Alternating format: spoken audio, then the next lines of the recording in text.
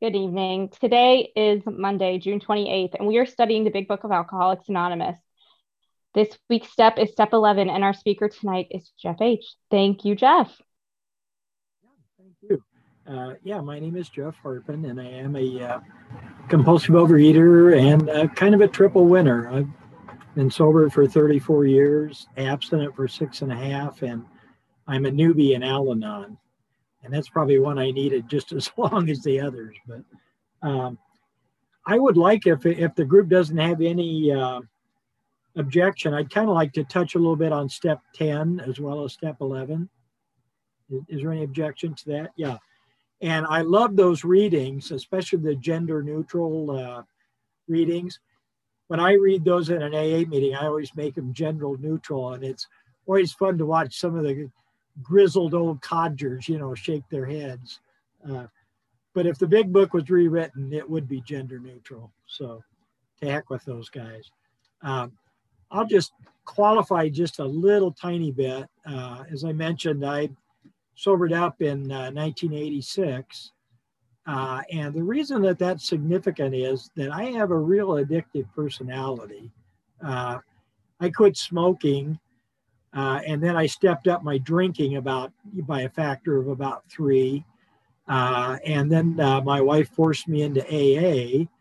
And I didn't like that, but I got my revenge because I liked it. The very first meeting, I thought, this is it. I found my place.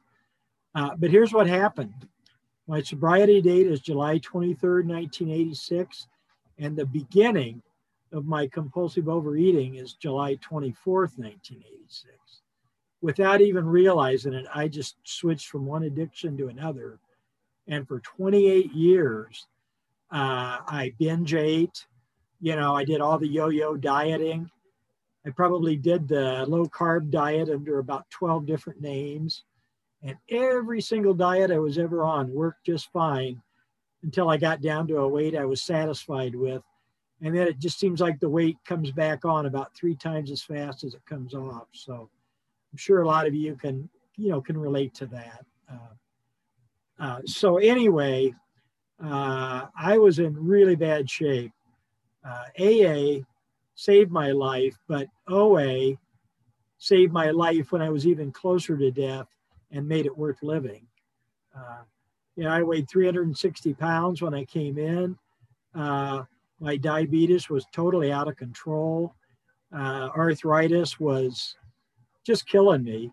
And I managed to find a really tough sponsor. You guys, some of you know her, named Marla, found me at my second meeting and took over, and man, is she tough. I'll tell you another time just how tough she is. But she's also the most wonderful friend I have right now. So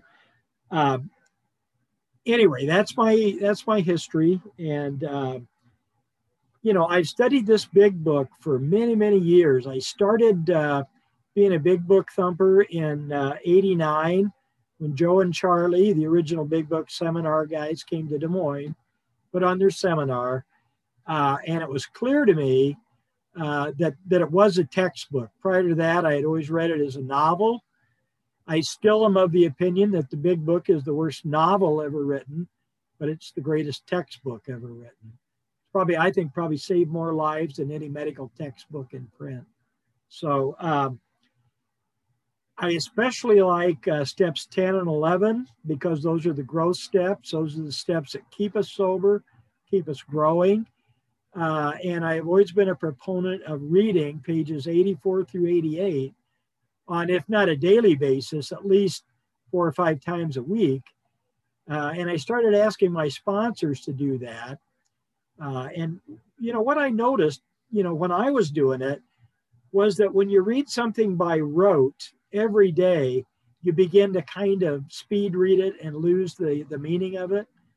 So I thought, I would put together a study guide that, I was just going to use myself. My study guide was just footnotes and underlining and notes in the margin of my big book. And I was trying to explain that to one of my sponsees one time. And I realized no one could decipher my big book. It's fallen apart. It's, it's in terrible shape. So I typed up some guidelines, and I just want to go through those as quickly as I can. And if anybody would desire to have these guidelines, I would be happy to email them to you. So anyway, I'm just going to read these. Suggested tips for effectively studying pages 83 through 88 of the Big Book of Alcoholics Anonymous. Note at the start, these are the guidelines I use in studying steps 10 and 11. They are only suggestions for my sponsees and friends. These tips are entirely of my own invention. They help me to study the text rather than just read it by rote. I do not mandate their use. I have copied these pages from the book, and you will note that I have revised some of the text to be more similar in tone to the language of how it works. I toughened it up a little bit, is what I mean. Suggestions became directions. So on the attached copies, and the attached copies I'm referring to are copies of 83 through 88. On the attached copies, you'll find references to the footnotes shown below. I start my daily study with the 9th step promises. On the attached page of 83 and 84, I've numbered the promises 1 through 11. And so footnote A, which is at the start of the promises, is if we have completed step 9, we should be enjoying most, if not all, of these promises. As I read each promise, I ask myself if I'm still enjoying this promise.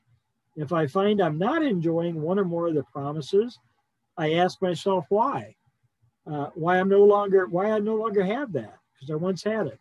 What's going on in my life, or what am I not doing that I previously did to get those promises in the first place? The answer and the remedy can always be found in pages 84 through 88. Now, the footnote B that I'm referring to is on page 84 in the paragraph that starts, "This thought brings us to step 10." The instructions for step 10 are underlined on page 84. In order to avoid a superficial reading of these instructions, I stop and ask myself some questions. I think of this as reviewing for any of my 10th step triggers. The triggers may vary for each person. These are just mine as an example. I add to them on an as-needed basis. I ask myself the following questions. Am I currently mad, sad, disappointed, afraid, or in self-pity, or ashamed of some action I have taken or failed to take? If I answer yes to any of these triggers, I try to identify the cause. The 10th step can clearly be seen as the practice of steps 4 through 9 on a daily basis as needed. And the proof of that is continue to watch for selfishness, dishonesty, resentment, and fear, step 4. When these crop up, we ask God at once to remove them. That's steps 6 and 7. We discuss them with someone immediately, step 5, and make amends quickly if we've harmed anyone, and that's steps 8 and 9. Then we resolutely turn our thoughts to someone we can help. And then love and tolerance is our code.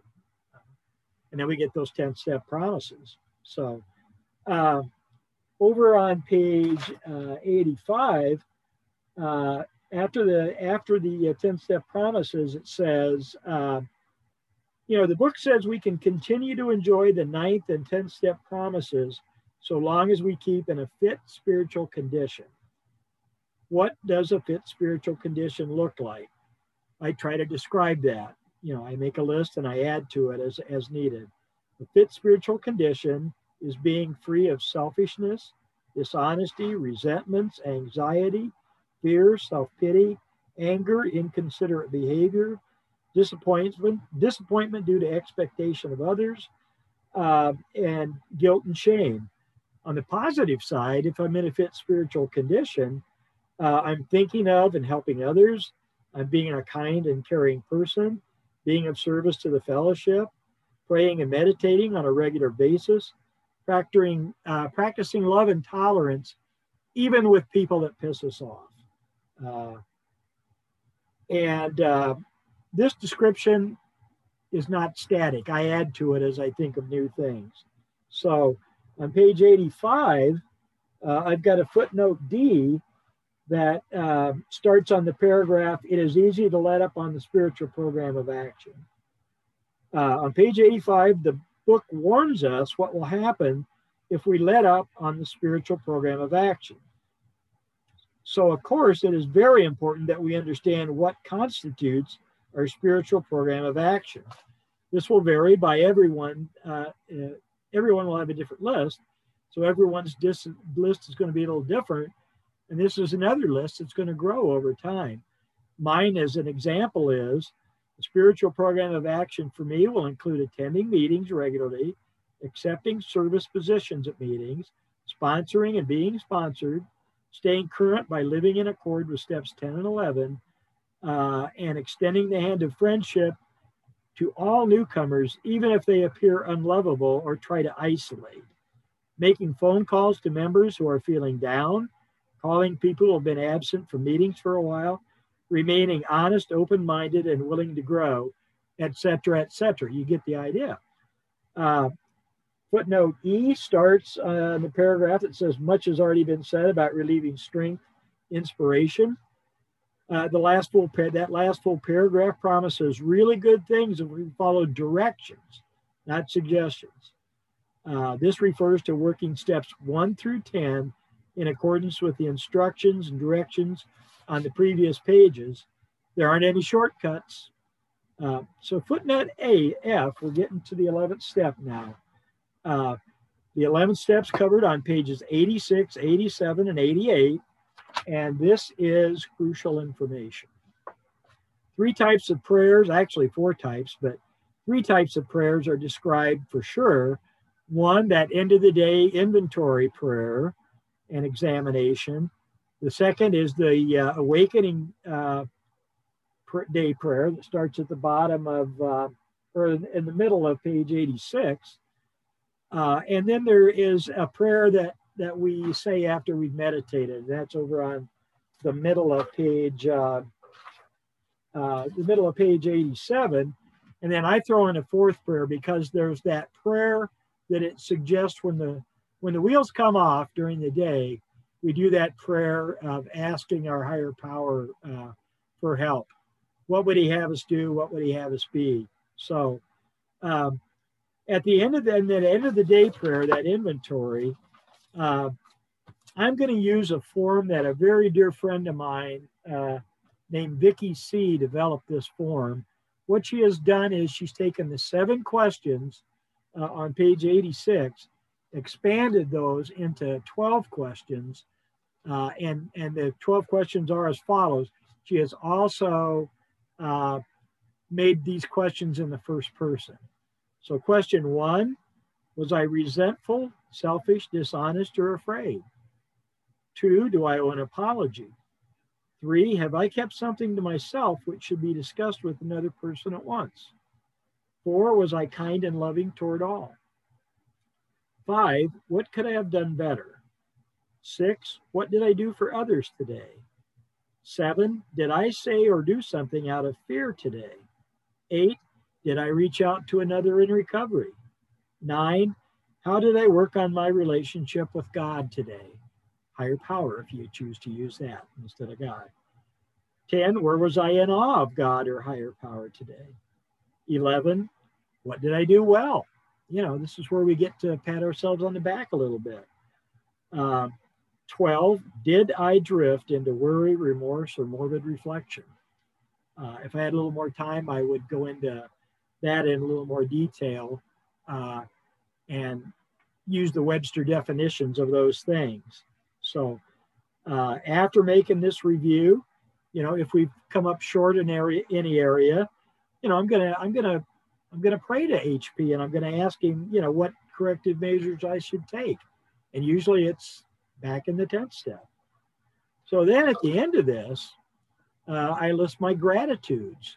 You know, I list everything I'm grateful for. Now, I do that every night.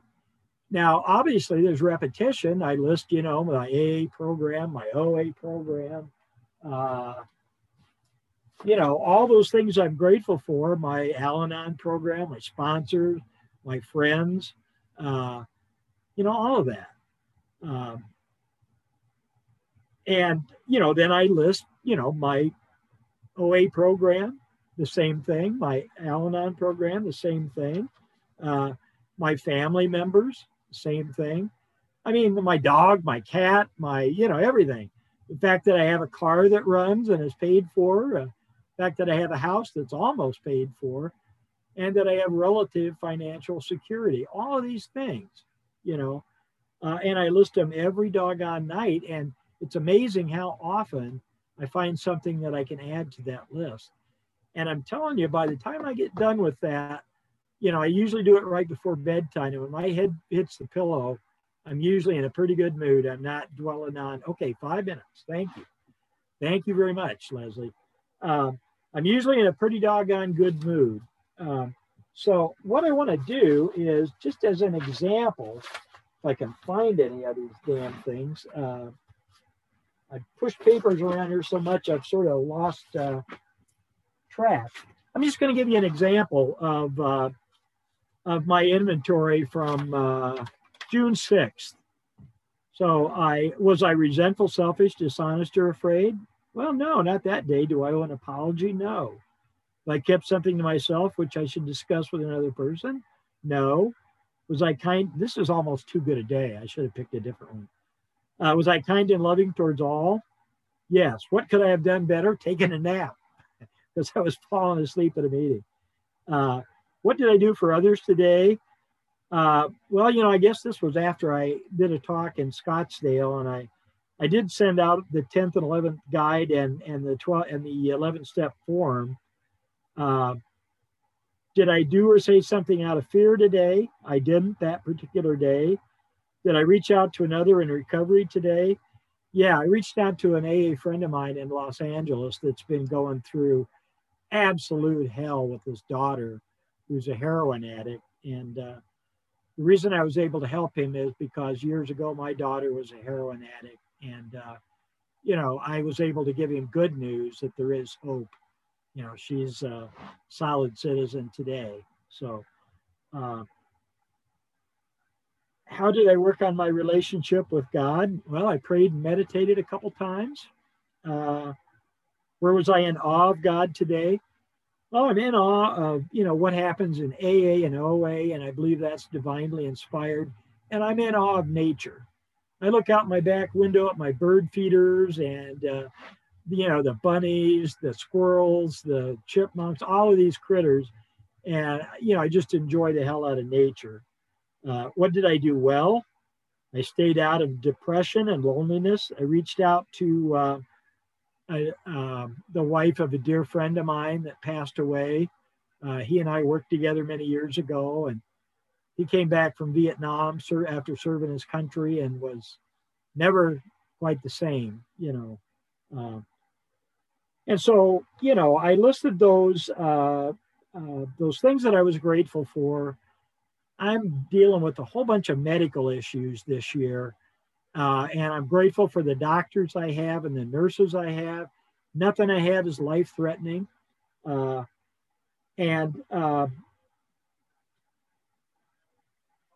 else did I want to say there? And I've had some crises this last year too, domestically with my wife of 44 years that might soon be not my wife, and some other issues that I'm dealing with. And in every single instance, no matter how upset I was, and boy, believe me, I was upset, really upset a number of times, the 10th and 11th step pulled me out of that. One night I was sitting in my den, so mad, so upset that I thought the top of my head was going to blow off. I really did. And all of a sudden a thought popped into my head. What would you do if one of your sponsees called you with this same issue? And guess what? Bingo. I went back in the kitchen, got my big book off the shelf, did some reading, did some praying and studying, did the 11th step, and it went away. I was able to sleep, and the next morning it was gone. So, I'm a solid believer in 10 and 11, and my time's up. So hopefully that made some sense, and I'll pass. And if anybody has any questions or anybody wants these forms, I'd be more than happy to share them. Oh, that would be great. Thank you so I'm much, gonna I'm Jeff. gonna put my phone number and I'm gonna put my email in the chat. And if anybody wants the forms, just send me an email and then I'll attach the forms to a reply. I love That'll it. save Thank me. you so much That'll for save me offering from that. trying to figure out a group email. Oh, yeah. And then you don't have to collect anything. Yeah, Perfect. exactly. Oh, awesome. Thank you, Jeff. Um, okay, now we will open the meeting for questions or for 3-minute shares. As this is a big book study, sharing and questions should relate specifically to the chapter and step being studied this week. We ask you to accept this guideline in order to keep the meeting on track. If you'd like to share or ask a question, please raise your virtual hand, which is under reactions, or *9 if you're on the phone, and the Zoom host will call the raised hands in order. Would the timekeeper please set a timer for 3 minutes for each share and announce when time is up? And I'll also say, if someone poses a question, Leslie, maybe we'll give the speaker 3 minutes to fully answer it as well, if that sounds okay to people. So go ahead and raise those hands if you guys. Thanks, Victoria. I'm actually going to jump in because Jeff, first of all, I want to say that with your permission, if you send that document, I will post it on the resources section of our website. And Certainly. then I also wanted to ask you a question. Well, it's not really a question. It's more like you mentioned about going into the Webster definitions. So I would like to basically pass you my 3-minute share time to go into that if you'd like to. Thank you. Okay, I hope I've got these handy. Oh, I didn't mean to put you on the spot. No, I'm so that's sorry. okay. I think they're in my notes for when I was talking on the 11th step on Kim's meeting. So well, I will just take 1 second while you're looking and say that I really appreciated that you called steps 10 and 11 the growth steps. And then also how you said that the things that you wrote, the reviews, the triggers that you went over weren't static, that you add to it as you learn and grow. So I hope that gave you time to find it. And also I want to make that comment. Yeah. Well, for one thing, one of the things we want to avoid for sure in doing this process is that worry, remorse, or morbid reflection. And, I can't speak for you guys, but I can get into that, when I'm feeling a little blue. And that's definitely what we don't want to do. So worry is defined in my dictionary as to be anxious and troubled. Remorse is defined as a torturing sense of guilt for one's actions. Morbid reflection, having or showing an interest in gruesome matters. And, morbid. We don't want that. We want positive answers to get out of this, more, to feel better rather than feel worse. So that's why I think the gratitude list is so important. Yeah. Thank you so much. Would anybody else like to ask a question or share? I see Elena, your hand is up. Go ahead. Hi everyone, I'm Elena, compulsive eater and exercise bulimic. All right, so Jeff, I really appreciate the way that you share straight from your life, and that really helps me identify in, and I just wanted to thank you for that. So you said a whole bunch of stuff. I took a lot of notes. So my question is, I've been doing 10 and 11 now religiously for, a pretty good period of time. And I find that it's become kind of like this mundane thing that I have to do at the end of the day. And it feels wrong when I'm doing it because I feel like I'm not really connecting, or I'm not, there's just something wrong with it. But now that I'm hearing about, don't get into worry, remorse, or morbid reflection, right? So have you ever gotten in a place where you're like, okay, this is just one more thing to do. Now I have to fill this inventory out. Now I have to do this, and just to be compliant, but really not like having my heart in it. And that's just so out of integrity for me. So how did you deal with that? Well, I think that is a great question, I think. And that is the primary reason I put together this study guide, because that's precisely what will happen when you do something over and over again. Brain will fool you into saying, I'd rather watch TV than do this, or I'd rather just hit the bed a little early to do this. And if you religiously do this, you will get the benefit of steps 10 and 11. And I'm just like everybody else. If there's a shortcut, I'm going to try and take it. And the shortcut usually leads to the edge of a cliff. And mostly I'm able to turn around and avoid that. But sometimes I feel like the road runner, falls way down to the bottom. But yeah, so and anybody that wants the forms, if you will be willing to make those available, then I only have to email them back to you, and that would really be great. And you can. Happy to do it, Jeff. I will get in touch with you, and I'll arrange for that. Thank you so much. Did that help, Elena? Okay. All right. Thank you for the question, Elena, and thank you, Jeff. Wendy, I see your hand is raised. Go ahead. Thank you. I'm Wendy S. in New York. Jeff, thank you so much. That was really wonderful. And I ditto the fact that when it comes from your real life, I can really identify in. And I have a question for you to kind of pass the rest of my time to you. Would you expand a little bit more on what you do in the morning and throughout the day, and how sure. long? Yeah, absolutely. Yeah. Thanks. Yeah, that's a great question, because I just talked about the nighttime inventory. So on page 86, toward about 2/3 of the way down, the big book starts talking about the awakening prayer. On awakening, let us think about the 24 hours ahead. We consider our plans for the day. Before we begin, we ask God to direct our thinking, not to suggest, direct. We ask God specifically to direct our thinking, especially asking that it be divorced from self-pity, dishonest, or self-seeking motives. Under these conditions, we can employ our mental faculties with assurance, for after all, God gave us brains to use. Our thought life will be placed on a much higher plane when our thinking is cleared of wrong motives. And I think that is incredibly important. And note that the first thing Bill warned us against was self-pity.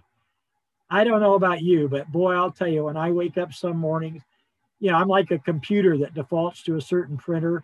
I default to self-pity. Oh, poor me, I've got to do this. Oh, poor me, that didn't go my way. And that's the one thing, that's the worst possible thing we can have, I really think. Because there's no way out of that. We're just going to wallow and wallow and wallow in it. I used to say I would jump off the 10-meter board and right into the big ocean of self-pity, and then just swim around in it all day, and not get anywhere. Self-pity, that is to be avoided at all costs. And of course, dishonest or self-seeking motives. He's telling us all through this book to be honest and to be less selfish. All through it, different ways, seems like every chapter. And the way that we achieve that is to work all 12 steps. There's absolutely no way to avoid a spiritual awakening, which I identify with less selfishness. If you work the steps the way they're in this big book, you can't avoid that. And so, then he goes on to say, in thinking about the day, we may face indecision. We're trying to think about, should I do this? Should I do that? And sometimes it's like, should I do this thing that in the back of my mind, I know I probably shouldn't, but it would be more fun, or should I do this thing that might be more helpful? And here we ask God for inspiration. And then that's where, when you ask your higher power, what do you think I ought to do? An old friend of mine in AA used to say, when I have a decision like that, I will say a sentence and put God in it. And he would use an extreme example like, my wife pissed me off. Should God and I go and slap her around? And obviously he never did that. So, but he brought God into every decision. Thank you, Jeff, and thank you for the question, Wendy. Jen, I see your hand is raised. Go ahead. Thank you, everyone. Thank you, Jeff. I'm Jennifer Boykin, and I'm a grateful member of OA. Thank you, everyone, for the sharing, and Jeff especially for what you shared. I, too, am a very long-term member of AA. I so appreciated your part, like your sobriety date, and the next day was your first day of compulsive eating. But if I'm honest with myself, my compulsive eating came long before the alcoholism, because I decided, you know, that since my father died of alcoholism when I was a child, I was going to be anything but that. So it was okay to be all the other things, just not that, you know. And I really thought that overachieving, getting straight A's, that was the way to protect myself from it. And then I found out, well, I'm just, you know, a first in my class alcoholic. And but I do find like the 12th step in my recovery is so difficult. And as a person who's been sober 31 years, but been abstinent just days, I can say that, you know, this part where, you know, it's just, I don't want to stop all the things I'm doing. You know, I just feel like, oh, I've given up so much, you know. And so I love that your part about the self-pity. You know, it's so easy to rest on our laurels. And you had mentioned, I think, crotchety old timers. Like, God save me from old timers, including myself. Because in AA, more than any other program, I know this is an OA meeting, but this is how it relates, because OA is not like this. Like in AA, so many of us who've been sober 31 years, you know, can say, well, as long as I don't take a drink today, I'm a winner, you know, and whatever. So it's okay to have affairs and cheat on your taxes and not be employable and cheat on your employer and, you know, steal from not repaying money. But I didn't take a drink today. And, you know, I ate, you know, 17 whatevers. And that's not really the kind of, whatever other people are doing, that's not the recovery that feels good in my life, you know, today. So I'm on vacation. We're here to meet our first grandchild. It's the first girl in 36 years. My daughter died my second year of sobriety. And so I'm triggered a little bit by this being a girl baby, since my husband and I had 6 sons, 3 each, you know, a little bit of stuff like that is going on. And yet, you know, I'm calling in for a meeting and blah, blah, blah. It's all a miracle. It's just that as an addict, a lot of it hurts. Yeah. So yeah, when anyway. I first came into AA, there's a AA club in Des Moines called the White House. It's called that because it's on Pennsylvania Avenue and it's a great big white house. So that's cool. But when I came in, there was this attitude by the old timers, like, sit down and shut up, you don't know anything. Yeah. And, you know, luckily that wasn't my first meeting. And I didn't enjoy that very much. You know, I think that, you know, honesty is so important. And in OA, you know, people say, well, it's so much harder. It's so much harder because, you know, in AA, you know, it's just alcohol. And in OA, it's, you know, maybe a lot of things. Well, but here's the thing. Here's a way to look at that. In AA, you absolutely can't drink alcohol. You just can't do it. You can't enjoy it in any way, shape, or form. In OA, you can still have meals that you enjoy. You know, I tell my sponsees, in the 6.5 years I've been abstinent, I have never once been hungry, and I have never once had a meal I didn't enjoy. So what the hell have I given up? You know, really not much. So I think that's important. I mean, I think it's important to know that it's not a veil of tears. You know, you can have a happy OA program.